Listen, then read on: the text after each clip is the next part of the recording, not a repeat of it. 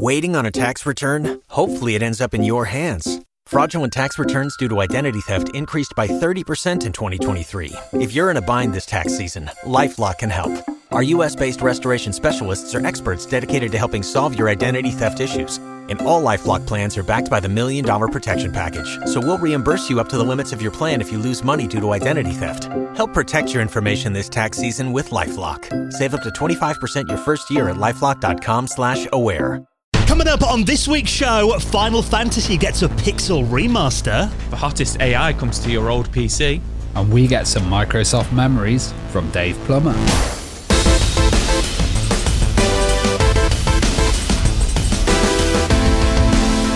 And the Retro Hour podcast is brought to you every week with our amazing friends at Bitmap Books. Now, one of my favourite books they've done recently is The Games That Weren't. Reprints are due this August, boasting never-before-seen screenshots, pre-production art and exclusive interviews, delving into the mysteries of video games that never saw the light of day. So you can check that out and the rest of their retro gaming books at bitmapbooks.com. And with our mates at PCBWay, who offer a fully featured custom PCB prototype service with low-cost, fast turnaround quality boards, and they do so many other services, 3D printing, injection molding, and they're huge supporters of the retro gaming community. So get an instant quote right now for your project at PCBWay.com.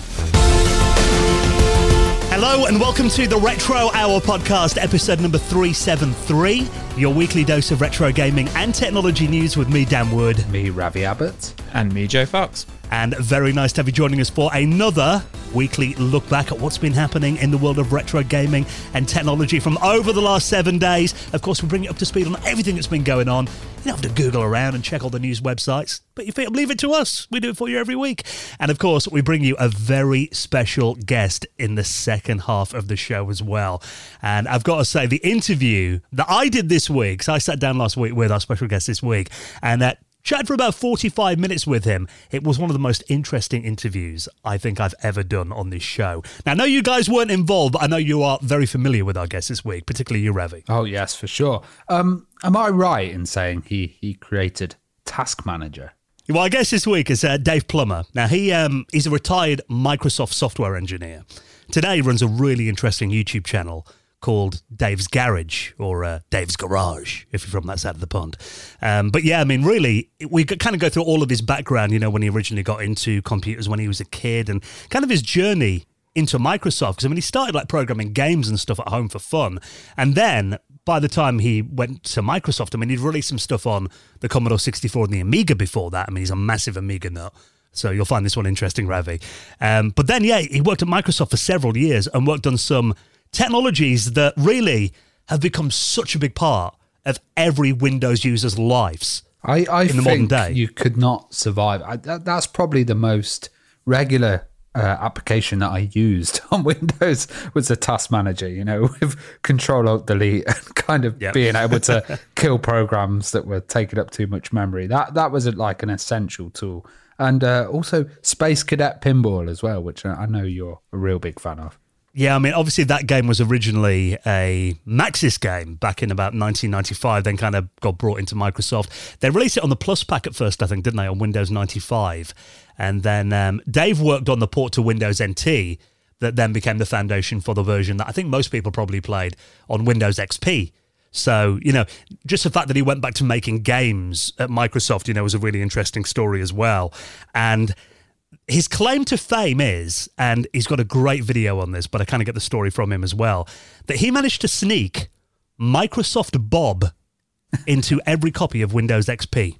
So was Microsoft Bob the operating system that they did that was really visual, or was he a character that came from the operating system? Was it the dog? Yeah, well, the dog kind of came out of Microsoft Bob. You're right. This was 1995 it came out.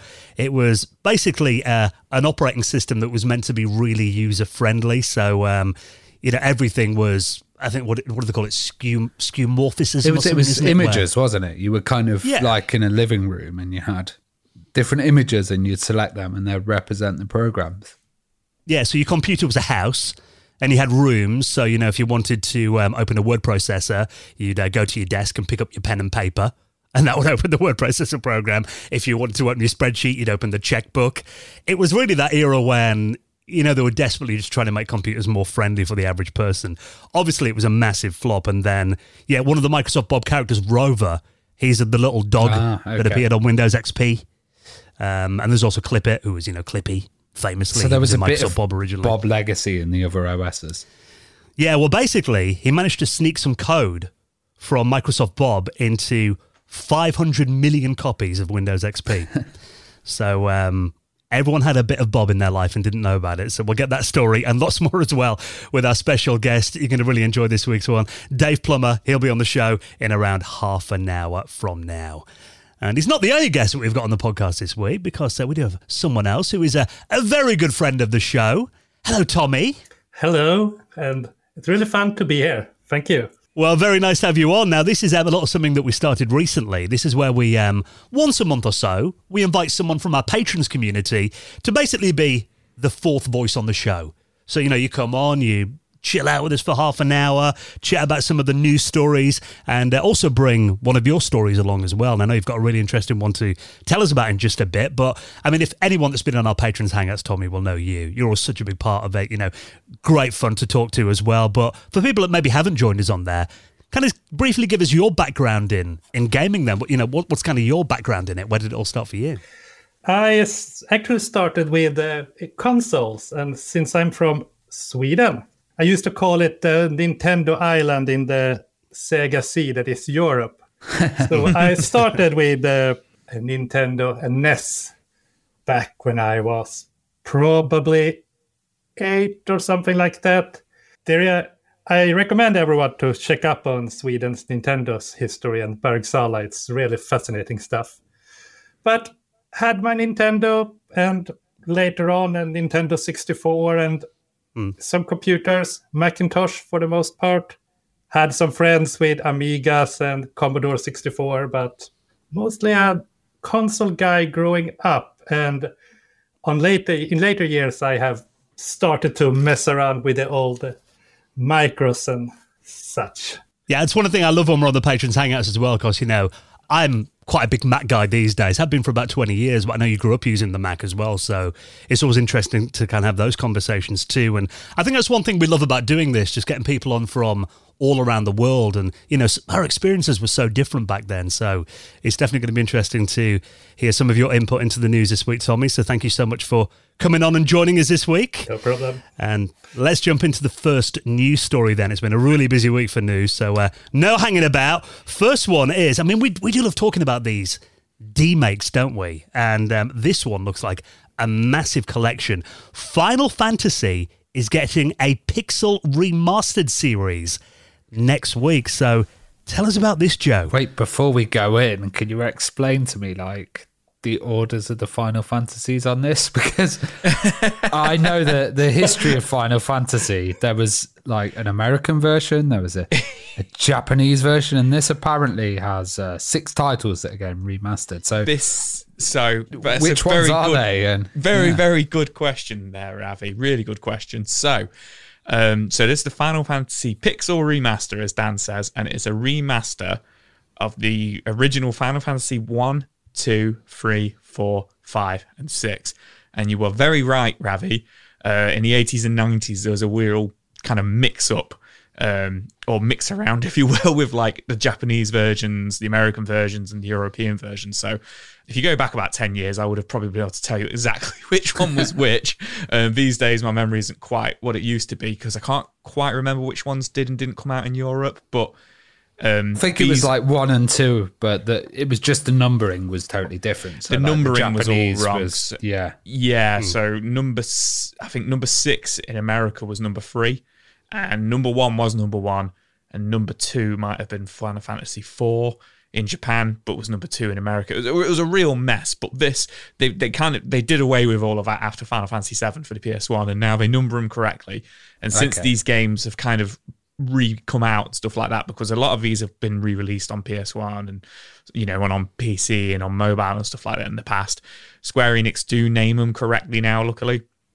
So they are the proper order, if that makes sense, and they are numbered correctly as far as I know. So it is 1, 2, 3, 4, 5, and 6. So 1, 2, and 3 are on remasters of the Nintendo games. and 4, 5, and 6 are remasters of Super Nintendo games, which obviously use pixel graphics.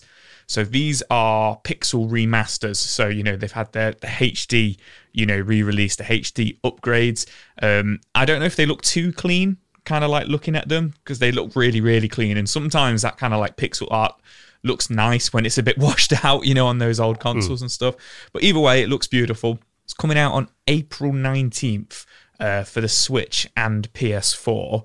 And these games are coming out separately. So they're going to be priced. They've only released it in dollars so far, so between $11 and $17, or you can get all 6 of them in one pack for $75. So quite a hefty price tag, considering, it's a bit like Sonic and Streets of Rage. These games have been re-released, many, many times, but these are meant to be pixel perfect, like re-releases and stuff like that. So, and Square Enix, a lot of the time when they do re-release these old Final Fantasy games, they do try to make them a little bit more accessible for kind of like for modern audiences, or more accessible for the likes of me who just hasn't got time to play, these games for hundreds and hundreds of hours. So there is the ability to kind of like speed time up in the games. So you can kind of skip through the battles and stuff like that, or you can even make it so you can get double XP, so you can change it so you get more experience, so you level up quicker, so you can get through battles much quicker, which I think is a nice touch. It's like they've got the Final Fantasy VII menus on it throughout. Yeah. And the kind of old schooler menus have been chucked away in favour of that, which makes it seem more uniformed. Yeah, so so what they've done as well, so you are right there, so they have kind of like, so those menus are kind of through those games as well, but they've tidied it up. So they've made them more user-friendly as well. So it does say in the trailer, they've tidied the fonts up. They've just tidied like the navigation of it up and stuff like that, just to make it, like I said before, a much more accessible game. Now, it's interesting because these did actually originally come out on PC in 2021 and 2022. But they've really taken their time to bring them to the Switch and PS4 and not the Xbox, which is a little bit disappointing to me. But I can just play them on the Switch and I can play them on the go, I guess. To be fair, it doesn't look like the graphics are going to be too demanding and kind of push the Switch to its limits or anything, really. No. And there is some new stuff as well. I'm reading here that they've apparently got like a rearranged music score as well. But one thing I really like is, if you're a fan of the original chiptune music, you literally press a button and you can go back to the original, which I think is quite a nice little touch, because sometimes you do want to just have that option, don't you? Because music's such a big part of the experience, I think. Yeah, and you know what? It's really funny that you should say that, because it is really nice that they've included that. So it's got these arranged orchestral soundtracks. You press a button and you get the original chiptunes. What really annoys me is, and any excuse to talk about Resident Evil, I've been playing through the Resident Evil 4 remake, and if you want to play it with the original soundtrack, you have to buy it as a DLC for like £2. And that really frustrates me that a lot of games are doing that these days, a lot of these remasters and stuff. And you're just like, if you're going to have it in there, just put it in there like they have with just this. Just greediness, isn't it? Yeah, it does feel a bit greedy.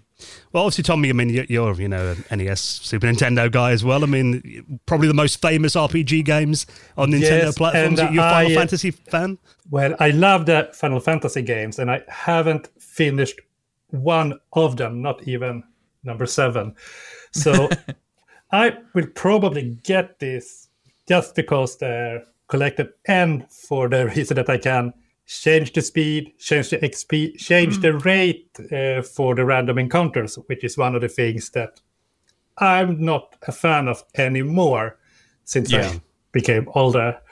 And going back to the music and the chiptune, when you have those two options, it reminds me of when they remastered Monkey Island.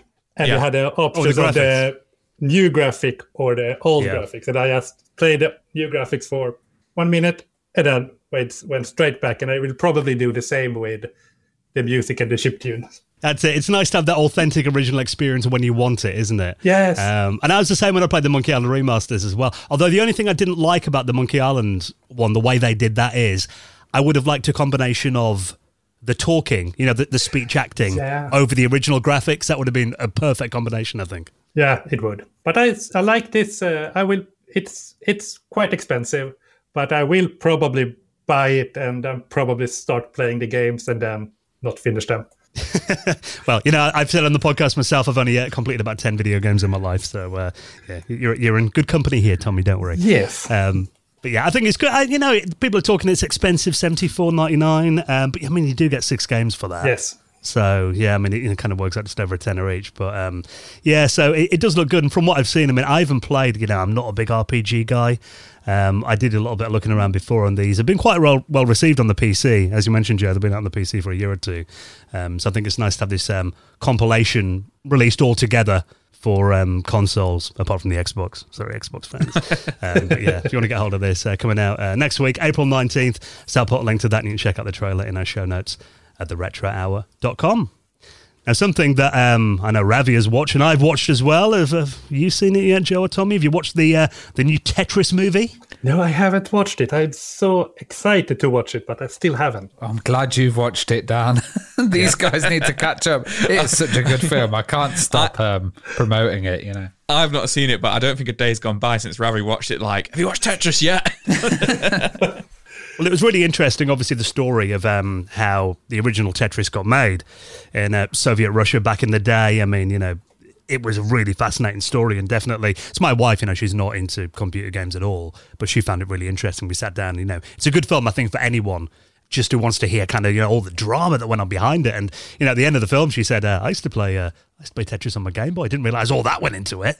So it's a really interesting story. But one thing you do see when you watch the film is they have the original version of Tetris in there that Alexei Pajitnov, I believe that's how you pronounce his name, made back in 1984. Now, back then it was made on an old Soviet computer called the Electronica 60, and that didn't have sprite graphics or anything like that. So the original version of Tetris, and you do see this in the movie, basically uses ASCII characters. It's a lot of kind of solid blocks and square brackets, isn't it? That's what and that machine wasn't his as well. It was a part of the Soviet Academy of Sciences, and it was the actual institute's machine, and he was creating it with the brackets, but also it wasn't as developed as the Tetris that we see today.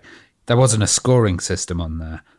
It was just a basic concept and the idea of Tetris, but now that's become available online, so you can play it on an emulator if you haven't got an old Soviet machine. But yeah, I mean, it is interesting when you watch the film and hear about a bit of the development. I mean, I'm not sure how much of the film was kind of put in there for, kind of Hollywood drama, if you like. There's a car scene, a car chase scene. Yeah, I think that was a bit of the dramatic stuff. They need to kind of make it a bit more exciting, these films, but most of it was quite accurate. There's even one bit in there, though, where they talk about, the fact that if you've got a few lines of, if you've completed a couple of lines of Tetris, originally only one row would vanish at a time. And then, in the movie, they show where we expanded that to like several lines. So it's interesting to kind of go back and see that original version of Tetris. And it's as you'd expect it to be. It's green screen. It's ASCII characters as well. And this is to celebrate the launch of the Tetris movie on Apple TV+. It's a promotional thing, really, but now you can actually play the original version of Tetris in your web browser without having to download emulators or anything like that. Joe's been trying it out. Is it quite different to your memories of the Game Boy version? Yeah, obviously I grew up on the Game Boy version, and I have the Super Nintendo version, which came with Dr. Mario, they're the two I'm most familiar with. And obviously it plays a lot slower. And obviously I was trying to play it with my keyboard in the browser. I wasn't very good with the arrow keys. And you have to press up to, change the position of the, change what direction the Tetris is laying in, if that makes sense. Yeah. I think you can use Z as well. Oh, can you use Z as well? Yeah. Oh, okay. Fair enough. But that really threw me off, and I was playing terribly. But it's cool. It's a nice little what's the word? Promotion for the film, and it's cool that it's there in your browser as well. Keep you busy at work when you're meant to be working. It's interesting because they're saying Tetris is the most ported video game in history on 65 different platforms, and I probably also think it might be the most cloned game in history. I remember playing so many different versions of Tetris, even explicit versions of Tetris as well. So yeah, there was all kinds. Mind boggles now, right? Yeah, I'd love to see a pack with every single version of Tetris ever created, but legally, I guess something like that couldn't happen. It's just when you look at this, though, isn't it? And you see the original game. I mean, like many things, though, it's such a simple idea, but they're often the best ideas, aren't they? And it's kind of one of those, probably one of the earliest casual games, where you didn't need to be a hardcore video games fan. Anyone could just kind of pick it up because it's very logical to play, I think. And we've kind of talked about that before, that I guess, Tetris on the Game Boy was really the first game I remember seeing, businessmen on trains playing it. Yeah. And one of the first games that almost feel impossible to put away once you've started playing it. That's it, isn't it? And I think a lot of people are quite interested to see kind of where it came from. And obviously this movie will have a lot to do with that as well. But, for a lot of us, kind of, when I was a kid, I assumed it was an original Game Boy game. I didn't think it had any history before that. But, learning about it and actually being able to play it, I think is really interesting. I think it's that idea of kind of cleaning up or getting rid of something that like humans like, I see these people playing like Jet Wash Simulator at the moment, and I'm like, you're spending the whole time just cleaning up a level of something. And I kind of see the same, related with Tetris, where you're cleaning the lines, and the unorganized stuff is a bit chaotic. I know Joe's a big fan of the Power Wash Simulator game. You know what, when Ravi said it then, I had flashbacks to it. It was around this time last year, maybe a little bit later in the year. And I had a full addiction to that game. I played it every night for like 3 weeks, 4 weeks, and then kind of had that realization of like, what the hell am I doing? Maybe I should get a job as a power wash guy. Stuff like that starts going through your brain. You're like, because at the time I was working in my old job, which I really couldn't stand my old job. And I was just like, I could go be a power wash person. Yeah. Although sitting in your PJs playing it on an evening is probably not quite the same as standing out in the pouring rain doing it in IRL in real life. Very true. So, and actually, talking about this original Tetris experience as well. Apparently, there's also a hack that's been made for the NES that basically gives the 1989 version of the game an Electronica 60 makeover. So it makes the NES version of it look like the original Soviet version. So it is really cool that the movie is now kind of getting a lot of people into kind of looking beyond the Game Boy and the NES and seeing the original version of it, and you can play it really simply now. So if you want to play that in your browser, I will link it up in our show notes along with the rest of the stories as well. Now this one's very cool. Tommy, you spotted this one, and Donkey Kong, legendary game. And it turns out that very soon in New York you'll be able to go to the Museum of Play and play probably the biggest Donkey Kong arcade machine in the world. Big enough for Donkey Kong. Big enough for Donkey Kong. These remind me of, when you Tom, you might not have this in Sweden, but some bars where we're from in Nottingham, they have like the giant Game Boys, like they're big, like giant Game Boys with big, like hand size, like, buttons. And this just reminds me of like being really drunk in a bar and you just see like a giant arcade machine and just like, wow. This thing's like, they haven't built this yet, have they? It's just a concept at the moment, isn't it? Nintendo are helping them with it, apparently. They're helping them with it. It's like, what, like 20 foot tall it's going to be? And I've just spotted now it does actually have a little arcade stick, like a normal sized arcade stick attached to it. But I was thinking, like, how on earth are you meant to play this thing? Like, it's huge. Well, it is, 370% bigger than the original cabinet. It runs the motherboard from an original Donkey Kong cabinet, apparently, which is quite interesting. I assume they do emulation or something in it, but apparently not. And there is, if you look at their Twitter, this is the Strong Museum in Rochester, New York, who are constructing this massive Donkey Kong arcade cabinet that, like you said, Tommy, big enough for King Kong to try out himself. But there is an image they've got of basically a little humanoid figure stood in front of the arcade machine, and it appears as some kind of platform that you can maybe climb up upon. Like maybe I imagine a bit more advanced than a step ladder, but kind of along those lines, I think. So it's like Billy Mitchell's Wet Dream. This is.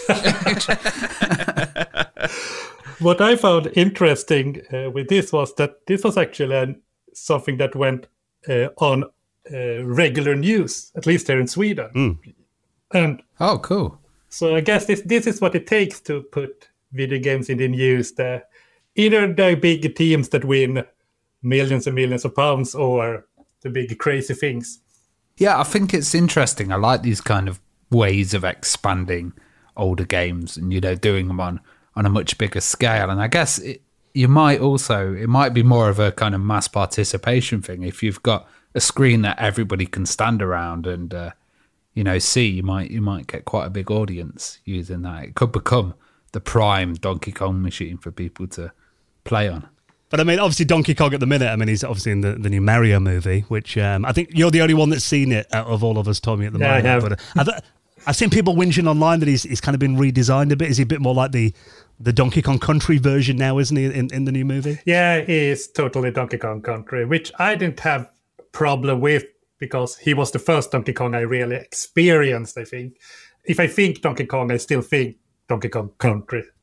But yeah, they have a reference to the old one in the background. There is an arcade cabinet that is obviously Donkey Kong, but it's not Donkey Kong on it. It's like some kind of white jetty, but they have Jumpman and so they do some sort of throwback to the old one. And there's we were talking earlier, Pixels as well. I remember they do a huge version of Donkey Kong in that as well. And was Donkey Kong in Wreck-It Ralph as well? I can't remember. Maybe Ralph was kind of influenced by Donkey Kong. But yeah, in terms of video game movies, though, I mean, yeah, I still haven't seen the Mario film yet, but I think this is just tying quite well with it, that he's kind of front of mind again for a lot of people. And it just seems, it's really interesting how Nintendo are getting involved in this as well. So no word yet about when it's going to be finished. Apparently it could be this summer. They reckon that they're aiming for about maybe end of June. But if you want to check out the images so far, yeah, I'm just thinking, I'm only 5'8". I'm not going to be able to reach that joystick without some serious ladders to get up there, I don't think. It's made for me. I'm a big guy. I'll sort it out. So, yeah, it does look very cool, though. So if you want to check out the pictures so far, those will be in this week's show notes as well. Now, obviously, the thing that's taken the world by storm at the moment, this kind of just seemed like it came out of the blue a little bit recently. The hot thing a year ago was, everyone was talking about the metaverse and VR, and that's going to change the world. Kind of feels like, that's kind of been forgotten a bit now, and everyone is talking about artificial intelligence, ChatGPT, Google Bard, that's all over the news. Only thing I ever hear about, if I listen to modern technology podcasts, that seems to be the only topic that anyone's talking about at the moment. Even Joe, I mean, you'll be the first to admit you're not a big, computer guy, are you? This kind of stuff normally is not something you jump on straight away, but you've even been trying out ChatGPT and seeing the use in it. I guess, you found it quite helpful so far. I don't know. I found it quite frustrating as well. So I got it to grammar and spell check something for me the other week, and I was really impressed with it. So I've used it once. I was like, oh, that's fantastic. Spell check and all this kind of stuff. Great stuff. Grammar check. And then I went to use it again yesterday for another work thing to spell and grammar check, and it won't work. I also find sometimes when it's wrong, it's like confidently wrong. Yeah, I like that, confidently wrong. I'm really wrong. Well, that's the thing, I guess, if you use a traditional search engine, you type something into Google, you get a list of sources you can pick from.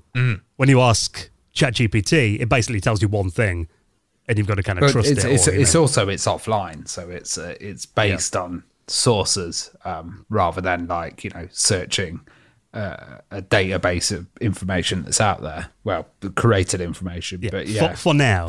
Yeah. Well, although there have been some crazy stories. I mean, I don't know if you've seen this, kind of going a bit off topic, but we'll bring it back to retro in a minute. But these kind of GPT hustles they've been doing where, the versions they've got of it online, they've actually been getting people have been asking it like, I'll give you £100. Make it into £1,000 in 2 weeks. I've seen about the unrestricted versions that are pretty scary as well. Yeah, it's interesting. The creepiest thing I heard about that unrestricted version that they've got online is apparently, so it went online, it registered a website for a business and it was doing all that, but it got to the stage where, you go on a website and you have to click the "I'm not a robot" thing. The capture that comes up. Out. No, it couldn't get past it. So what it did is it went on Fiverr and hired a human being to do that for it. Oh, that's scary. Which is just nuts. So that's creepy. It's a big thing in tech right now. But I mean, when I'm using it, I mean, to me, it kind of reminds me a bit of old movies like War Games and stuff. And actually, interestingly, last week I was looking for a way, and I actually asked ChatGPT 4 because I pay for the premium version, £20 a month to use it. I asked it, can I access this via a terminal on a retro computer? And it lied to me. It said no. But it turns out there is now a way. Yes. So Enthusiast, I hope I say this right, Yeo Keng Meng, has released a client for MS-DOS that can run on your 4.77 megahertz IBM PC. So this, it runs on the IBM but connected to a network. And it's quite interesting how he's done this because the main problem that seemed to happen was, he's sending packet information from the IBM to a virtual machine that's then kind of connecting to the internet and to ChatGPT. But the main problem seemed to be HTTP security. So HTTPS, which is the standard of security for websites. And he had to create a proxy to basically strip out the security of the website so that he could, send this information to it and receive a response using ChatGPT's API. So really it's just sending, the raw text work and the it's sending the text from the MS-DOS machine to a virtual machine, which then uses a proxy to ask ChatGPT, and then it gets sent back. Well, this same guy made a Slack client for Windows 3.1 a couple of years ago as well, so he's quite into doing this. But I mean, that's the thing about ChatGPT. I mean, I love the screenshot in this article on Ars Technica. It shows an old amber monochrome display on an IBM 5155. And, you can see the scan lines in there as well. It's got that phosphor glow on there too. That, to me, is kind of like, what you imagined the future would have been like in the 60s or 70s when you watch old movies. Yes. Just talking to a machine like that and it coming up on the screen. And it's war games to me, which I find extremely exciting. So I kind of looked through this because I'd like to do this myself. And, ChatGPT is like, it can do coding for you. You can ask it to write you a program. So maybe eventually this could be something you can just ask it to do. I actually asked it to write a podcast client for the Amiga that could play the Retro Hour recently. And it gave me some code. I haven't tried it out on the Amiga yet, but it will be interesting to see if it works. Tommy, where do you think we'll see ChatGPT in the future, retro-wise?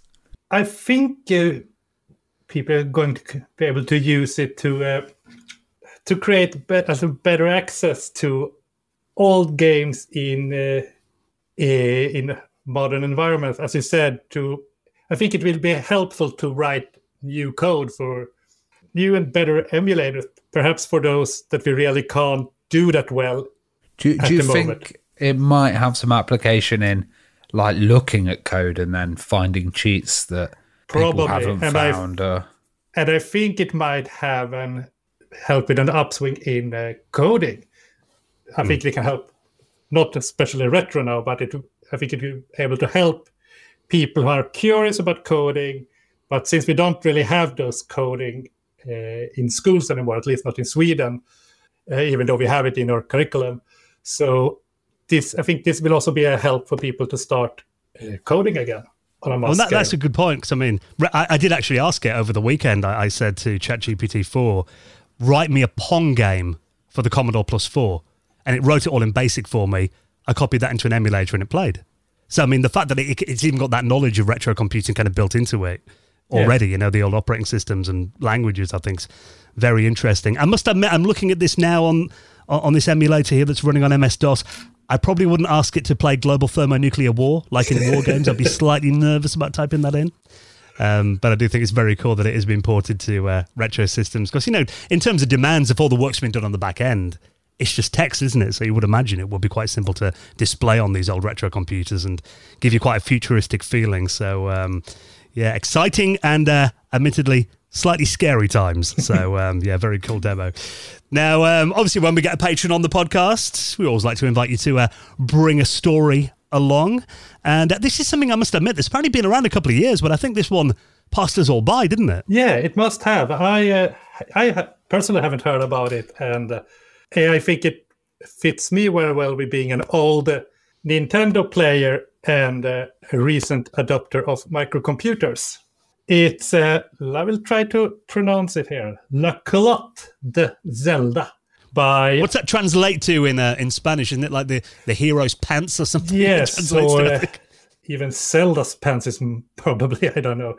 I think it's by a person, Sisquire. I probably pronounced that wrong. But it's an Amstrad CPC version of The Legend of Zelda, more or less. With, if I understand it right, some influences from A Link to the Past as well. And I haven't played it. It's apparently out. I haven't heard about it for about 3 years. I think it's been out.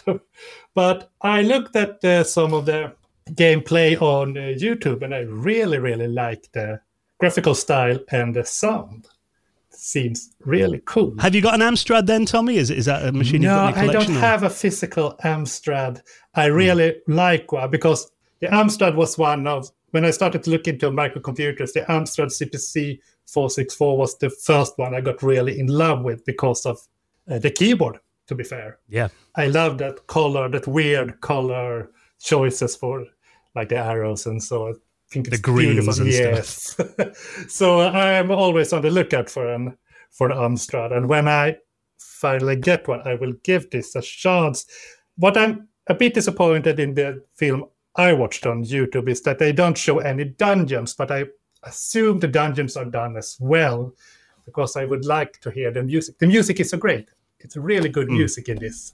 What do you think, Joe? Because I'm looking at this and it looks better than Zelda.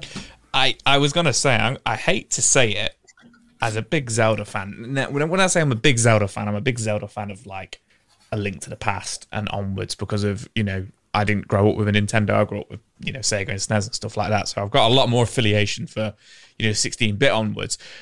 However, I must admit, and you've just said it there, Avi, I think it does. It looks better than the Nintendo ones. It looks better than the original. It looks like a nice version of The Legend of Zelda. Well, one thing I've noticed, it hasn't got the screen push. No, it's actually scrolling. And also noticed that some of the Octoroks, those octopuses, they seem to move a bit weird in comparison to the old NES game, but that might be a show by choice. But there was something I noticed. They seem to squiddle along a bit faster. In terms of the animation, though, I think it does look very smooth. Really smooth. I'm not sure kind of what the frames per second is on this, but it does look very fluid.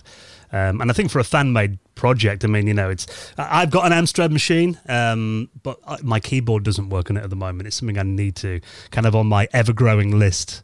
They're so underrated, aren't they, the Amstrad? Like, that's the thing, yeah. Having these new titles coming out and like really showing the kind of power of what they can do. Might that be the reason that this apparently still around for 3 years without Nintendo throwing down a big... Maybe they don't know what an Amstrad is at Nintendo. I think that's probably right, Ravi, if I'm honest. So, apparently a new version of it just came out a couple of months ago, so it does look like it's something that's kind of in constant development as well. But yeah, I think the more I see about the Amstrad, it's just stuff that I didn't realise was possible on that platform back in the day. It feels like, developers back in the 80s just didn't really push these machines to the limits. Probably. So it's very cool that fans are doing that. So, if you do want to play Zelda on your Amstrad, that is available now.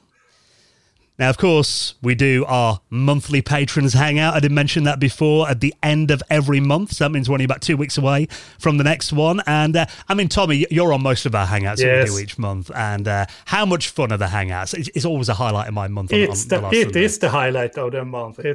I think it's the part of the month when I really meet my friends. And I always look forward to the next one because to see what are now a bunch of familiar faces, people I have a relation to, that I know about, I know preferences, I know a lot about you guys in a non-creepy way. And it's such fun. It's such fun. Yeah, we've got a great community there. And I think, like I said at the start of the show, the fact that we have people from all around the world coming on there with different experiences and different systems to show off, and we get advice, and sometimes it's just, we have a laugh, don't we, and we nerd out about stuff. It's really laid back, and we always look forward to doing these. And there's another one coming up at the end of the month. All our patrons are welcome, so if you join any tier of patron, you'll get invited to the monthly hangouts as well, and we would love to see you there.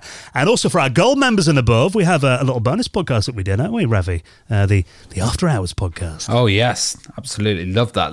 It's good because we kind of just go off on a subject and we debate stuff, and we can be a bit longer than we are on the podcast, even though we are over an hour, yes. With the After Hours, we can sometimes go into 2. It's really good. And I always love kind of just discussing different topics. And one that I really liked was when patrons suggested games for us to play. I think we need to do that again. That would be a great one because it was all titles that I'd never touched before and you guys hadn't. And it's great to kind of experience new ones and other people's memories. Yes, I mean, we swap it up every month on the bonus podcast that we do for our gold members and above. The After Hours, the current episode is all about piracy, actually. So, like we said last week, if you're a member of FAST or anything like that, don't listen to that episode. But that is available now. And if you join us as a gold member above on Patreon, you'll unlock all 33 episodes of that. So, a lot of listening. And, of course, the reason that you're helping out the podcast on Patreon is just to make sure we can pay all our hosting costs and the bills that come in all the time. So, anything we get in there is massively appreciated. And, of course, for joining us on Patreon, you will get a mention in the most prestigious high score table in the world of retro gaming, and that is the Retro Hour Hall of Fame. Hall of Fame! And let's induct the latest members into the Hall of Fame. Actually, last week's guest on the podcast, thank you so much to Ross Kilgariff, who joined us on there this week. Robbie Bowie. And Seabreezer, who all joined us on Patreon over the last 7 days. Thank you so much for your support. And if you'd like to join us on there, all the details to sign up right now and get an invite to this month's Patrons Hangout are on our website at theretrohour.com.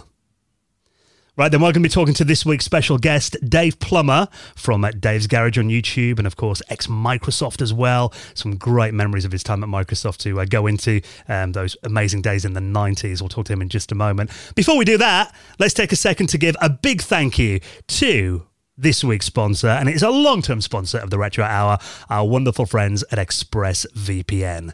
Now, before we're talking about, all these new technologies that are coming out there as well, the online world at the moment, it feels a pretty crazy place. So we know that services like ExpressVPN protect your privacy and your security online as well, which is obviously a really big part of using a service like ExpressVPN. But one thing that's very cool that some people don't know about is you can also use ExpressVPN to watch movies and TV shows that normally you can only see in other countries. And this might be of interest if, like me, you've kind of watched everything you want to watch on, the British Netflix or wherever you are. Because, you're paying increasingly expensive costs every month for these services. This will change your world. So now rather use ExpressVPN to basically binge movies and TV shows, particularly on the American Netflix. Yeah, I've absolutely rinsed Netflix. And, you pay for it and you want to unlock this extra content. It's there. And I've been watching some awesome stuff. One of Joe's favourite films as well, Cliffhanger. I love Cliffhanger. Absolute classic one. And then one you guys might not have heard of, I Got the Hookup, which is it's like Friday, kind of one of those tales about two hustlers, and they end up getting a load of dodgy mobile phones and selling them from the back of a van, and then it all goes wrong. And that's got Master P in it as well. It's a wicked, old school hip hop movie, really good. Accepted as well, which is College Rejects. It's got Jonah Hill in it, and they basically, make their own college and pretend they're there to their parents, which is a really good film. I loved all of them. And it's just great to kind of have them on a service that you're already paying for. Well, that's the thing, isn't it? 'Cause, believe it or not, there are actually around 100 different Netflix libraries around the world. So that is a hell of a lot as well. There might be, if you love, Korean dramas, you can use ExpressVPN. I went onto the Australian one the other day, and it had obviously Crocodile Dundee. But then it had great stuff like Muriel's Wedding as well. And I was like, oh my God, I've not seen that for years. So, and that's the thing. It works not just Netflix. You can use it with, services like Hulu, BBC iPlayer if you're outside the UK. Even YouTube has videos that are region locked. I was actually watching some old, do you remember that BBC show that was on in the 90s, The Net? Yes. It was kind of an early internet program, and there's about 10 episodes of it on YouTube. But for some reason, the last episode 10, it wouldn't work in the UK. Have you ever used YouTube TV as well? That's a service where you can get TV channels and you can sign up, and that's only available in America. But with a VPN, you can watch it, and you can watch all the football on there and stuff. So that's the thing, you press your button, it thinks you're in America, then it unlocks this content that wouldn't work over here. And the reason, there's a lot of VPNs out there. We love ExpressVPN, particularly for watching media, because it's just really quick, isn't it? No lag. Yeah. I don't even notice when it's on. I have it set to open up when I open up my laptop, and that's usually because I'm traveling as well. So with security, it's absolutely fantastic if you've got hotel Wi-Fi and places that you usually wouldn't connect to. Yeah, and it works on all your devices, your phone, your smart TVs, your consoles. I think there's apps for Xbox and PlayStation. So you can watch what you want on the big screen or on the go. If you're heading away over summer, it's definitely worth having on your laptop. So if you want to get access to hundreds of new shows and, of course, stay secure, use our exclusive link right now and you will get an extra 3 months free of ExpressVPN on a 1-year plan. And of course, for using our link, you're going to really help out the podcast as well. Take advantage of these offers. Let our sponsors know that you're listening and you enjoy what they do. So head to expressvpn.com/retro. Get those extra 3 months for free and support the show. expressvpn.com/retro. And a big thank you to our friends at ExpressVPN for their continued support of our show. Well, Tommy, thank you so much for coming on and being our guest news host this week. Been a blast to have you on. Did you have fun? I had really fun. So thank you. It was quite a good experience. I really liked it. Well, thanks again for taking the time to chat to us. And of course, we'll see you on the Hangout in a couple of weeks' time as well. Yes. And next, this week's guest, going inside the world of Microsoft and, of course, his fabulous YouTube channel as well. Dave Plummer is coming up next on the Retro Hour podcast.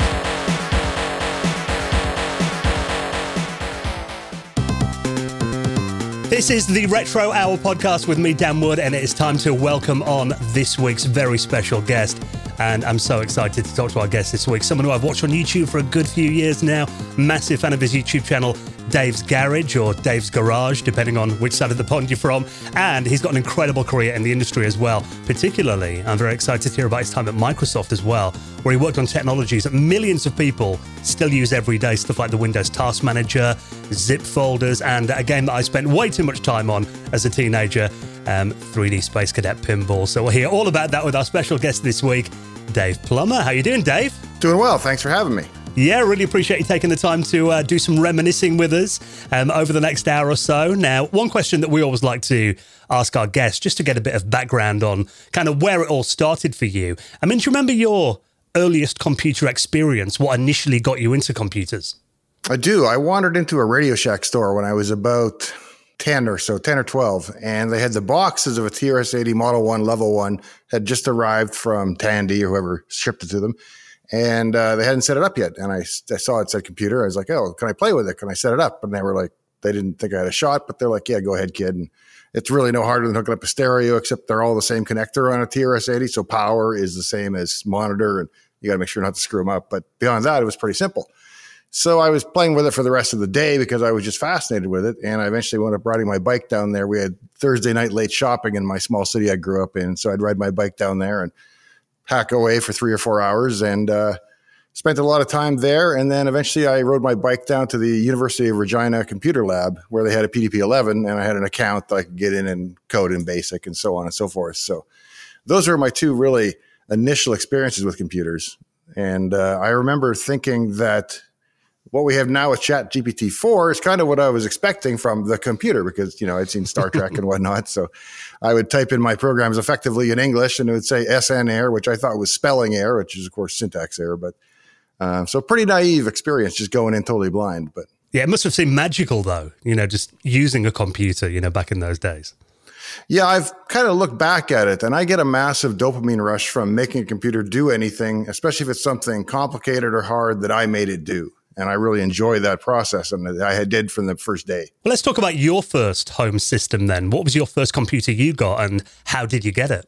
My parents, when I was about 15, saved up, and they managed to get a Commodore 64 and a 1541 drive. And I had a little 13-inch Zenith TV in my bedroom, so I used that as the monitor. And that was really the first computer we ever owned. And in fact, it's the last thing anybody ever bought for me because I used that to write code that I bought an Amiga with, and it just kind of cascaded forward. So, yeah, you were lucky to have the 1541 floppy drive. I had my first machine, a Commodore Plus 4 that I've still got next to me.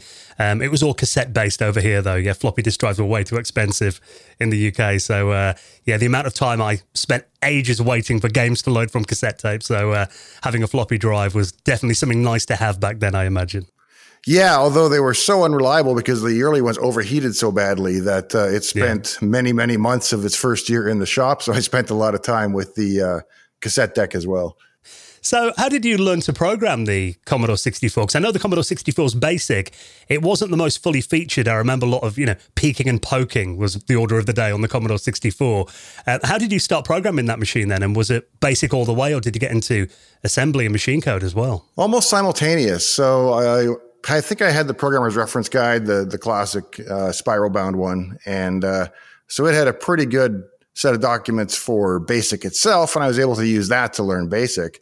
And the back of the book was all this assembly language. And I didn't have an assembler, but I had a machine language monitor on cassette. So I would load that up and tinker in machine language or assembly language. Well, it's hex, so it depends what you're looking at. But I was always blown away by, you could do things like increment the screen color in a loop, and it would only make it about 20 pixels before the color changed, as opposed to BASIC flashing the entire screen at a slow frame rate. Or if you animated a sprite, it was infinitely fast effectively. And so I was always blown away by how much faster assembly and machine language was. So I kind of gravitated to it from the beginning. What kind of things were you writing at first on the Commodore 64 then? Were you doing applications or games? What kind of stuff were you making? I was doing games. The very first thing I wrote was basically a Galaga clone, except it only had the mothership because I couldn't do all the sprites. There aren't that many sprites when you're just not multiplexing them. And I remember it was a horrible code, the ultimate in spaghetti code, because not having an assembler, I wrote it in the monitor, but you could not insert code. So if you wanted to insert code, you had to jump out to some spare space and then write your code there and then jump back to where you had been. So it was completely horrible and unmaintainable. But it was my first experience with it. And when I finally finished it, I went to format a new floppy in order to copy all my code over to it. And I got it backwards and I wound up formatting my original. So it's lost to the ages now, but I'm still bitter about it too, as you can tell. Well, you mentioned about getting an Amiga as well, and I'm a massive fan of the Amiga. Behind me in this room, I've got an Amiga 4000 set up. That is awesome. Probably my favorite of all my retro machines. So, tell us about getting your Amiga then, and why did you want that machine? Well, basically, what was going on was I had dropped out of high school, and I wasn't doing much, and I was working at a paint store or something like that, and a guy that I'd gone to high school with called me from Ottawa and said, "Hey, do you still know how to program?" I was like, "Yeah, it's been a year or two, but I think I do." And he said, "Well, we're looking for game programmers." And they were contracting with Gremlin and Accolade and a couple other companies like that. So it was a small design house in Ottawa. And he said, "Well, here's what we're doing. We're doing a cycling game, and it's got to have 3D parallax scrolling, and it's got to have the sprites multiplexed. Write a really quick demo, send that to us." And everything was done by VHS through FedEx at that point because you couldn't send anything online yet, of course. So I wrote the code to do that demo, and I had watched a friend named Chris. The summer before, we had worked on a game called Commander Video. He did all the code and I did all the graphics, but I spent a lot of time watching over his shoulder and kind of learning assembly language more and seeing how he did the raster interrupts and that kind of thing. So I learned a great deal from him and used most of that to write that demo. So they wound up hiring me, and I got in my car and I drove whatever it was 5 days east to get to Ottawa. And they set me up with just a Commodore 64 and then a SFD 1001, the IEEE drive, which was quite a bit faster than the 1541. But after a while, one of Chris's friends, I think Kevin Packel, had written something called TSDS, which basically allowed you to do all your assembly and editing on the Amiga. And then there was a cable ran to the 64, and it acted as a virtual floppy drive for the 64. So you could write and do everything on the Amiga and then just type load and run on the 64. And it was an order of magnitude faster at assembling code. So I decided to get an Amiga at that point just so I could do that. Then we had to own our own. It's not like it was a company piece of hardware, so it was my own Amiga and everything. But that's where I first got the Amiga. Was that the 500 or the 1000? Which model? It was the 500. It was just when the 500 first came out. Yeah, really nice machine. And obviously, you released software for the Amiga as well, and it had a great operating system. What do you think made the Amiga so special then? Because it must have felt like a big generational jump from the Commodore 64. It really did, especially going from assembly language to C. C was pretty mysterious, especially on the Amiga where it's really verbose, struct intuition base pointer equals struct intuition base load library. It's just a massive line of code to load a library. And you look at that and as the first intro hello world, and you're like, oh my goodness, this is way different than what I'm used to. So I got a book called Born to Code in C, I think. I forget who wrote it, but he's still out there somewhere. And started with that and then learned C enough to be able to make my way around on the Amiga. But my day job was still writing 6502 for the 64. So it was, basically tinkering. And eventually I think I got a copy of the Lattice compiler saved up, and I got the big 3-volume set. I still got it here somewhere, actually. And from there, I never really looked back once I had a good compiler. So, well, your big Amiga product was Hypercache, and that was, I've seen it described as the first commercial disk caching software. So how did you come up with that idea? And explain a bit how Hypercache worked. I would imagine there was solutions on the PC before that. It probably was the first Amiga accelerator or disk cache, I would think, because the factory operating system didn't have it, except you could type add buffers, I think, in your boot config and add some read caching for the floppy drives, but there was no support for hard drives. And I looked around and I found a piece of code that was doing something with the device driver, but I saw that it got far enough that it actually loaded, found the device driver, and was looking at the jump table at the beginning. And you can that's where you can find read and seek and write and all the very basic IO commands. So I decided, well, what if I intercepted read? And from that, I started building a cache, and it grew into an n-way associative read write back cache. I kind of did it as more of an experiment to see what I could do. It's so much more than a commercial product. But then when I was done with it, I realized it makes a huge difference in the performance of the Amiga. So I was going to sell it as shareware, but then I decided, no, I'm going to make the manuals and I'm going to shrink wrap it and do the whole deal. And I sold it through Safe Harbor and some of the other bigger catalogs in the back of Amiga magazines where they have software listings, those people. And it did fairly well for an Amiga product. And that's what put me through college, really. And was that the first commercial product that you released? It was, actually, yeah. Yeah, it must have been great seeing the actual finished product, on discs and in a box and with manuals. You must have got quite a buzz out of seeing that. Yeah, I think the biggest thing was going into the one computer store in my hometown and seeing it on the shelf and knowing that I wrote it. Yeah. That had a cool feeling to it. So, what about working with the Amiga, though, in terms of, because the operating system was very advanced for the time, I think it was the first home computer that had proper multitasking. How did you find working with its operating system? I enjoyed it a lot. I was I had a fair bit of experience on Unix, and not that the Amiga is similar to Unix, but at least it's a preemptive multitasking. There's no memory protection in the earlier models, which is kind of a drawback, but compared to, I don't know if they're real time, but the simpler operating systems like MS-DOS and CP/M, it was just light years ahead of that. So I really enjoyed working on it, although until I got the RKMs, which I forget what that stands for, maybe that's German or something, but the manuals for the actual operating system code, it's pretty opaque. But once you get that, then it's fun to work with. Yeah, you're right about lack of memory protection as well. I remember that Guru meditation era was a very familiar sight in the early days of the Amiga. Yeah, we just been working on a project called Night Driver for the last year or two, and its fatal error exception is a ASCII art version of the Guru meditation era. So, oh, nice. Well, let's talk about your time at Microsoft then. So, you started working for them in the early 1990s. How did your journey lead you to Microsoft, and why did you want to work there? Well, after I'd worked in the game industry for a little while, I realized I probably need a degree at some point. So I decided to go back, and I finished high school when I was 21, and then I went on to university. And in my last year at university, I was looking for an internship, or in my second last year, I was on an internship, and I was in the food court with the old and the board, and I was just reading a book I had grabbed at Kohl's bookstore, and it was Hard Drive, Microsoft and the Making of Bill Gates, or vice versa. And I read the book, and I was just fascinated by the people and the projects and the way they did things. And I just felt such a kinship with that whole process. It was like, I need to be there.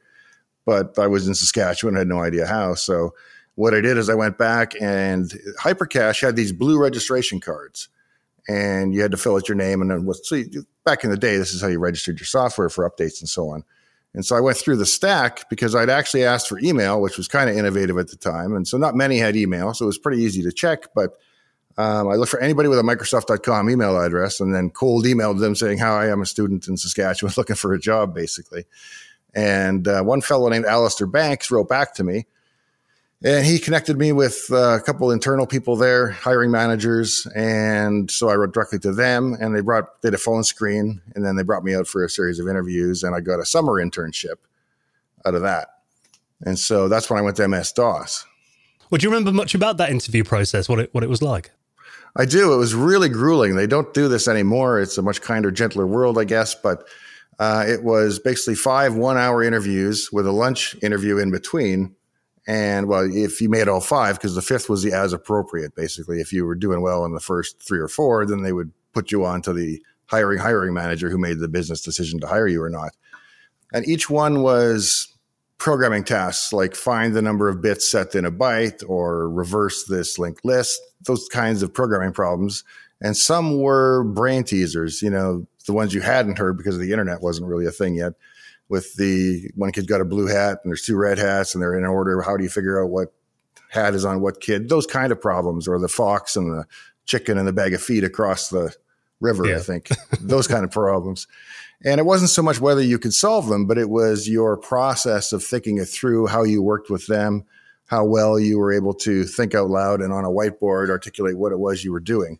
So it sounds a pretty intense day that must have been. It was. And, I didn't know at the time that I had autism, but people with autism kind of struggle in that structure. I think it's a lot. It's a lot of social interaction. It's a lot of being present and putting on your mask. And by the time 5 hours are up, it's a lot.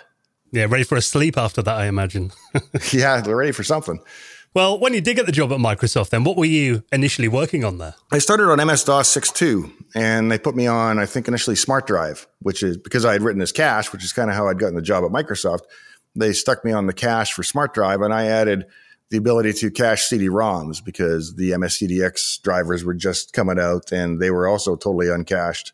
So I did all the caching for devices, and I think it's a long time ago. I think that's when we added write-back caching to the hard drive caching as well. And then I did a bunch of work to move as much as I could of the code and data up into the high memory area on the PC, which is that first bank of memory that's addressable by 16 bits by wrapping the pointer around. So you can still use it on a 640K machine, but it moves everything out of the 640K base if it's there. So I did the conversion for double space as well. And I think I wrote single pass disk copy so that you could do a disk copy without swapping disk 8 times or whatever it was. Then I did the setup program, wherein if you had a previous version of MS-DOS, you could use a single floppy, and I used deltas on the binaries to just patch and upgrade. So you could go from 6 to 6.2 with a single disk, which saved them a fair bit of money, I imagine. Yeah, I bet. And I mean, that time at Microsoft as well, that must have been quite an exciting time in the, early as we get into the mid-1990s, because that was, the lead up to the release of Windows 95, which, do you have much memories of that time then? Because I imagine there was a lot riding on the release of Windows 95. It was such a big product for Microsoft. I do, but my timeline was I was in MS-DOS until MS-DOS was done, and then I moved to Windows NT to work on COM and OLE. COM and OLE delivered into Windows 95 because it shipped for Office and everything else, which means my code is in Win 95, but I was actually on the NT team when it shipped, and we weren't competitors, but there's always a certain amount of rivalry in between teams and groups. So I was a thorough NT guy, and we didn't get invites to Win 95 launch. I mean, I went over there to check it out and see what was going on anyway, but we didn't get the colored T-shirts and the official invite anyway. So you did actually go to the launch yourself, though? Because, I mean, I've seen YouTube videos of the Windows 95 launch, and it looked like, I'd never seen a software launch like that before. It looked like a rock concert. I mean, what memories have you got of that then? It must have seemed very glamorous for a software launch back then. It did. I think my most vivid memory is the fact they painted all the grass green for acres and acres, because there's a huge open common area at Microsoft there, and they wanted it to look good. So they literally paint the grass green so it looks like turf.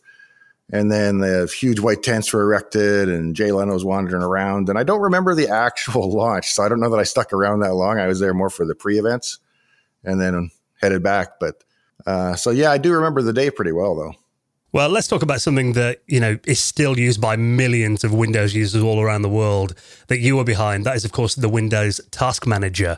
So tell us a bit about what inspired its creation and tell us a bit about the development of that. I think I was used to some of the process reporting stuff on the Amiga, and on NT, your end task dialog was basically a list of windows, and it was really, really basic.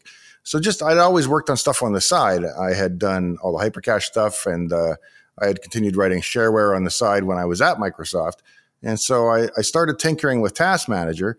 And the problem I ran into initially was that the way for getting reporting on processes and all that was done through the registry, HKey performance data or something like that. And it was really slow and incomplete. So I thought, well, I'll take it in and I'll just continue writing it as an internal product, because then I can use all the APIs that I need to use, which I can't do in a shareware product because I don't know them technically, right? You're stuck with the public linker files at least. So I continued developing it, and a couple people saw it and were curious about it. And I let them take it and try it, and it kind of spread around the team. And I forget how it became a decision, but at some point it was just in the product. So you must have been very pleased that was baked into the main operating system release thing. So obviously it's such a valuable part of Windows. Yeah, more so now, because when I was I got the code for Task Manager XP to do an episode on the channel. And when I was talking to Microsoft about getting the code and so forth, I was talking about metrics with them. And apparently there's well over 1 billion installed users, and there's something like 2 billion invocations every month. So it's pretty well used. Well, something else that was very well used back in the day, I wonder how much productivity time in offices was lost due to this back in the day. That brilliant game, Space Cadet Pinball, or 3D Pinball for Windows, as it was known as well. That was a game that was a favourite for an entire generation. All my friends at school and college were playing that for years. So tell us a story about that's creation then. I mean, was it exciting to be able to work on a game, while you were at Microsoft? It was. That came about because the vice president at the time, Jim Alchin, he wanted people to see NT as cool and capable and potentially, that it could run games if it came down to it and that kind of thing, whereas it had a very staid server image. And so he wanted something cool, and I don't know whose idea it was, but they said, well, let's take the Win95 pinball game, which already existed from Maxis as a company. It came with 3 tables, I think. And we got that code. And my problem was, of course, I'm on NT now. So not only am I fully 32-bit, I also have MIPS, Alpha, PowerPC, and Forerunner of IA64. And I've got to make it work on all of these platforms. And the thing is not written to work on any of these platforms. It's very much on almost an MS-DOS style of gaming coding approach, but very 16-bit, very packed, and just stuff generally that will not work on a 64-bit or 32-bit RISC platform. So it was kind of a rewrite. And what I did was run the original game as kind of an engine inside of a box, and then I interfaced with it because some of the code was so hard to deduce what it was doing. There were state machines built with huge switch tables that you would have to map out to find out what was going on. And that's actually how we left the Easter egg in for the very first release. It was either we didn't know it was there, or we couldn't figure out how to remove it easily without breaking it. So that's Remind us what that was. What was Easter egg again on the? Easter egg may be the wrong term, but if you type in a certain combination of letters, then you are able to drag and click the ball and just bang it into what you want. You get an infinite number of balls. You can advance the score. It's basically the test mode built into the game was left in. Yeah, and obviously, I mean, that was a part of, the Windows Plus pack. I remember that came out, and then, Windows XP had a version of it as well. I mean, was your NT the version of it the basis for the Windows XP release? Yes. So, yeah, the code that everybody knows is the one that I ported, unless you happen to have the Plus pack, I guess. I was in the Plus pack as well with zip folders. That was another piece of code that I wrote, which was called Visual Zip at the time. But very useful as well. You couldn't imagine not having that built into an operating system today, could you? No, and it was interesting because I had released it as shareware, and I was selling, 10 or 15 copies a day, something like that, through the mail. And I got a call, and I had permission, of course, to do this for Microsoft or to work on side projects. And I got a call from the Microsoft person over in legal, or not legal, I guess it was in product development. And they said, "Are you the author of zip folders?" I'm like, "Yes." And they said, "Okay, well, we want to talk about an acquisition, long story short, of the software." And I said, "Oh, what building are you in?" And she said, "Why?" I said, "Well, I'll stop by." And she says, No. You got to talk to legal, and you got to talk to travel, and we got to figure out the logistics. And I'm like, "Well, why would I do that when I'm in building 8? And they had no idea that I worked at Microsoft. So, wow. Yeah, even all that, working for a big corporation, I imagine there's a lot of that red tape that is required for any project to get greenlit. I imagine they probably had the go-ahead to get a zip. I mean, the version that I understood was that they were going to get a zip program from somebody no matter what. And I basically had 2 options, which was I could give them mine at whatever price they stated, or they could buy it at another one, and then I would be in competition with Microsoft and can't do that. So then I would have to quit or stop the software. So you not a lot of negotiating room there. Yeah. It's funny because I set up a Windows 95 machine recently, and that was one thing I completely forgotten that wasn't in the operating system. I was like, how do I need to download WinZip. Completely forgotten about that before it was built in. So, yeah, different time. I'm one of the few people I think that has registered copies of WinZip and WinRAR, because when I was developing mine, of course, I needed to own their software in order to make sure it was compatible and whatnot. And so I've still got my old WinRAR registration from the very early 90s. You're that one guy that registered it. Yeah. Well, I mean, obviously, if we're talking about Microsoft back then, I mean, Bill Gates, did you get to work with Bill then? And any memories of Bill that stand out for you? No, not directly. I was a couple levels down from Bill. I think it was a very shallow organization at that time. I think I was 4 or 5 people removed in the tree, whereas now you would be probably 30 people removed from Satya, I would imagine, but much bigger company too. But I didn't have occasion to work with him much. I mean, I saw him in the halls and the occasional time. And I remember coming up to a crosswalk and there was a pedestrian in the crosswalk and I kind of stopped short and I looked up and, it's Bill. But fortunately, that wasn't career limiting. Well, around that time, I mean, you know, we're talking about the run up to Windows XP now. And, you know, Windows 2000 was released. It's still my favorite version of Windows of all time, Windows 2000. And then when XP was launched, basically the home and the NT kernels were merged, weren't they? And it became a product that was based on NT then.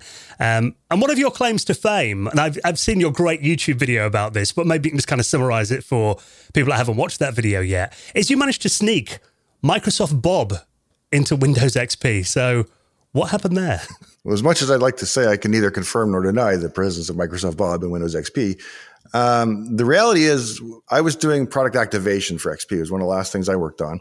And there was the problem of how do we ship a set of keys that are tied to the BIOS of the machine in a way that people can't easily duplicate and just post a Usenet at the time, because alt binaries was kind of or alt wares. Those things were the main distribution mechanism. And so I decided, well, if we've got slack space on the CD, I'm going to make a large file, which in that day was 10 megabytes. And I'm going to digitally encrypt it and use it as a massive key that you have to have along with the CD key in order to activate the product. So if you're going to download a crack, it's going to have at least 10 megabytes of completely random data that doesn't compress. And I looked around for things I could use. And I thought, well, I could just call cryptgen rand and generate a whole bunch of data, but that's no fun. So I went up on the product servers and I grabbed the disk images from Microsoft Bob. Then I encrypted them with the WinZip encryption and then ultimately with PGP and one other mechanism and with keys that I honestly can't remember today. So there's no chance of it coming back until they break that encryption, I imagine. But so this ballast of a large file that was tied to your CD key is actually the image of Microsoft Bob. That's hilarious. So that must have meant, you know, Microsoft Bob then must have been a lot more widespread than anyone realized back then. Yeah, by far. It probably shipped 1,000 to 1 in terms of distribution. So why did you leave Microsoft in 2003 then? What happened there? So I had always been doing software on the side, as I noted, and what happened was the software on the side started doing pretty well. I had been selling through the mail, and when the internet happened, I decided, well, I'm going to try running a banner ad and see how that works. And I went to a aggregator of advertising where you can sign up with your credit card and you say, I want this many banner ads, and you pay. And then I would have the checkout and everything all online as well. So it was the whole end-to-end process really for the first time. And I said, okay, I'll launch it for the weekend and see how it does. And I came back on Monday, I think, morning, and I checked it and I looked and I realized I had not set a cap on anything, and it had sold or it had run up a charge of $10,000 to $15,000 in banner ads. And I was kind of, I'm making $100 a day on this thing. It's take a while to pay that back. So I went to the sales report and found, oh my goodness, it made like $30,000 in sales. And I realized that with the scale of the internet at that point, all you've got to do is just roll out a lot of advertising. And if you've got a good product, then it was a 30-day trial, money-back guarantee. You didn't have to activate right away. So there weren't a lot of returns because people knew what they were getting by the time they got it. And it was just a really good business to be in at the time. And it wound up paying a fair bit more than my day job. And it came down to the fact that I couldn't do both well anymore. If I was giving enough time to the side business, then I was working shorter hours at Microsoft, and vice versa. When Microsoft got busy due to product ship cycles and stuff, then my other thing suffered. And I had to make a decision, do one and do it well. I mean, you mentioned on about the rise of the internet there. One thing that just came to mind is I remember obviously the browser wars around that time. I mean, that was a big thing for Microsoft when Internet Explorer came along, and kind of the demise of Netscape as well. I mean, have you got any kind of memories of inside Microsoft at that time, kind of what that was like and how important Internet Explorer and the internet suddenly became to the company? I was rather cynical about the internet. This is before IE. This is in the very early days. I kind of thought it was CB radio, a fad, because that wasn't being used for anything useful yet. I was used to Gopher and Telnet and, the various Unix type utilities for the internet. But the web I wasn't impressed with. But then, of course, it became pretty obvious that it was something amazing. And in terms of the browser itself, I know the guy who owned the browser, but I never worked on the browser myself, except for, it uses Common OLE and that kind of thing. But yeah, I don't have a lot of experience with the actual code base or anything of Internet Explorer, but it was, of course, a big deal to the company at the time. And I think we all probably had Navigator on our machines at some point, and then we would switch to IE and dog fooded, as they called it back then. Yeah, IE definitely became the superior browser, by the time it got to like release 4, I think. And I thought Netscape became quite bloated around that time when they started bundling all the composer and everything in as well. So, it was no surprise really that IE became the dominant platform, I think. But as you mentioned, the internet was just becoming such a big deal, wasn't it? That it was an easy way for people to get online if they were running Windows already. Right. Well, let's talk today about your YouTube channel, the fantastic Dave's Garage. So what inspired you to pick up a camera and start recording videos? Basically, what happened was I got diagnosed with autism, and I did not want that to be a limiting factor, that there's certain things you can't do or can't do well. And so I looked at the set of things that I was probably most challenged at and decided, well, I'm going to go do those things because, the most discovery happens in uncharted waters, I guess. So I went out and I had a big open house shop party here at my shop for 100 people. And I wrote a book and I started a YouTube channel and some other things like that were just out of my comfort zone. And I'm not somebody who likes having their picture taken even. So editing myself in 4K 60 all day long is a bit of a challenge, but I'm starting to get used to it. So that was really the start of the channel. And like most channels, I've left the old videos up just for painful contrast. It's hard to get started with anything. The first 1,000 subscribers are, of course, very, very slow. And it's quite an uphill battle, but I was learning a lot as I went. So, do you remember which video kind of pushed your YouTube channel in front of more people? Did you have one video that really made the channel blow up? I think the round to get over the hump to 1,000 subscribers was Theo Joe did a video on a Reddit post of mine. He basically read the Reddit post as an episode, and it was about Task Manager and some of the trivia and history about that. And that drew a lot of people my way. And then I guess that got me enough traction that once people saw it, they started coming back. What's your process for making videos? And do you kind of plan them meticulously and script them, or is it a bit more free-flowing these days? How does it kind of work? No, I do script. I sometimes go off script and then I have to go back and fix it for the closed captioning. But generally, I script everything in advance and I write 1 page per 2 minutes. I tend to talk too fast in my episodes. I realize that. But my pace is about 2 minutes per page. So if I write 10 pages, I've got 20 minutes of content and then I record it. And then I spend a day editing it. So it's probably a day to write, a day to record, day to edit. It's about a half-time job. A little bit more than a half-time job. Yeah, a lot of people don't realize how long video editing takes, doesn't it? Particularly in the early days. When you pick it up and kind of learn your way around the software, it's a bit quicker, but yeah, it's still quite intensive, isn't it, the time that it takes? Yeah, and there's a lot of side work too. Like I'm doing an episode on laser engraver, and I've got one here, and I've been working on it for about 2 weeks, trying to figure it out, get competent with it, and so on. And so there's a lot of work goes often into the background that doesn't get shown or even seen in a short episode. So. Well, I love the fact that your channel is, it's a real mixture of current technology and retro computing as well, which obviously I'm a big fan of. And you've been showing off some incredible systems, including the Kim 1 that was made by MOS Technologies, later Commodore owned them, the IMSI 8080, the War Games computer. Right. So what are some of your favorite memories about, exploring these machines, and how have you found covering them on YouTube? Well, the Kim 1 is probably my favorite, I think. What I found was I was on eBay and I was looking for a Kim 1 and I found one in a massive stack. And so it's 2 Kim 1 chassis from MTU welded together with hand wired interconnects between the buses. And it had the Kim 1, a Rev A Kim 1 with all ceramic chips, which was a nice deal. And it had 2 16K memory boards, a hard drive controller, a video graphics terminal, serial, prom board. So it was a completely kitted out system. And I bought that and I started with what worked and what didn't work. And I got the Kim 1 working. It was pretty modified to be able, people had to add terminals to them back then because it was set up for like a current loop TTY. If you wanted to do RS-232 to it, you had to actually cut some traces and change some chips, or not chips, some transistors. And so I undid all those changes to make it original again. And then went through and I fixed the 2 memory boards and I got almost everything working. And so I was filming my episode for the big Kim 1 reveal.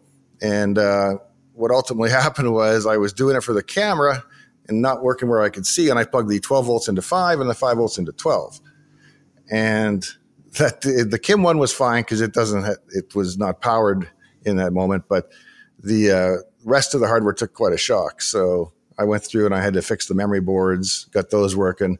And I got really close on the video graphics terminal. I replaced a couple of ICs on it that I tested bad, but there was this transistor network where they take a square wave and they amplify that into 12 volts for their RAM row select.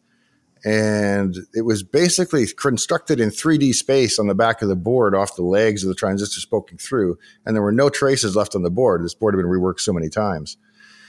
And I tried so many times to rebuild that circuit, and I would get one bank of RAM working, or they would both be active at once. And I could not figure out for the life of me what was going on. And I eventually sent it off, and it's just been fixed finally after a couple of months, and it'll be coming back. So there will be a conclusion to that episode but I want to make sure I have everything running and working properly. Yeah, I mean, it's always been kind of one of my dream machines. I mean, they're quite hard to get this side of the pond.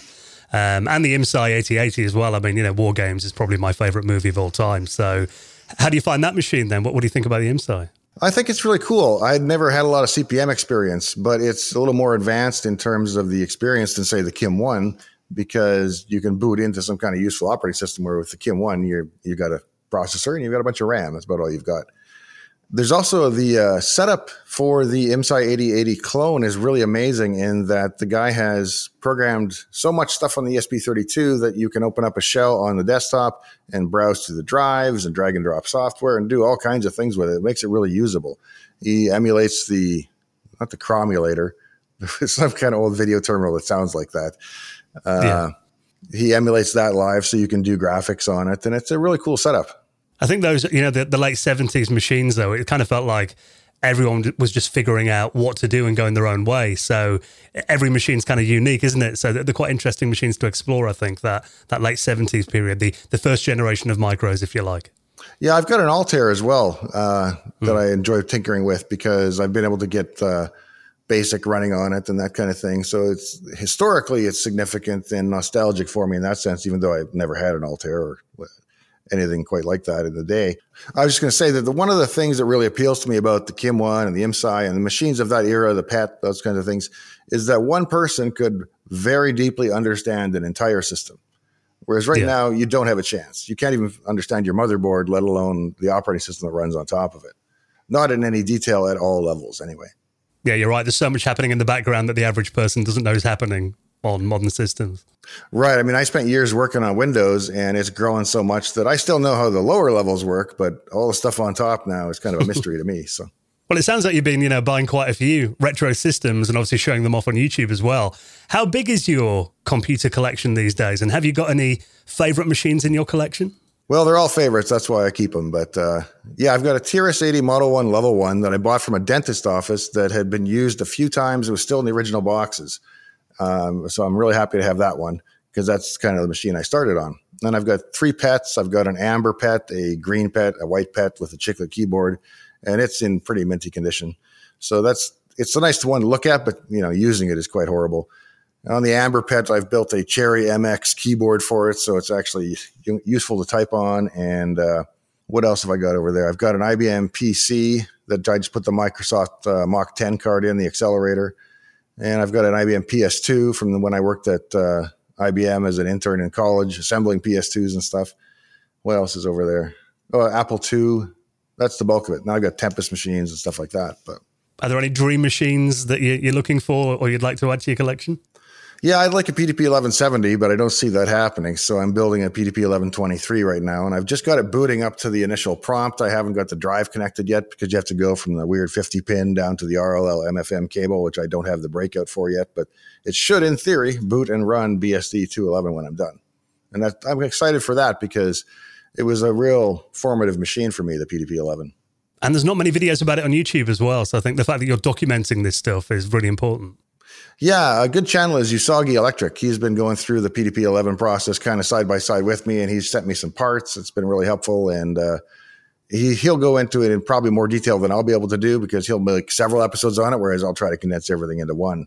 But so good channel to check out anyway.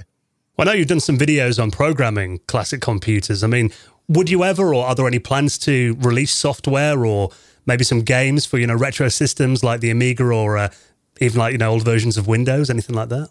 I've done a bunch of code, but not so much games. For the 64, we did Pet Rock, which is a spectrum analyzer where you plug an ESP32 into the back of the 64, and it has a microphone built in, and it does the audio sampling.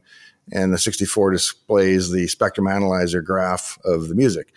And we had wound up having to get the data into the 64 faster than was possible at 2400 baud or 1200 baud.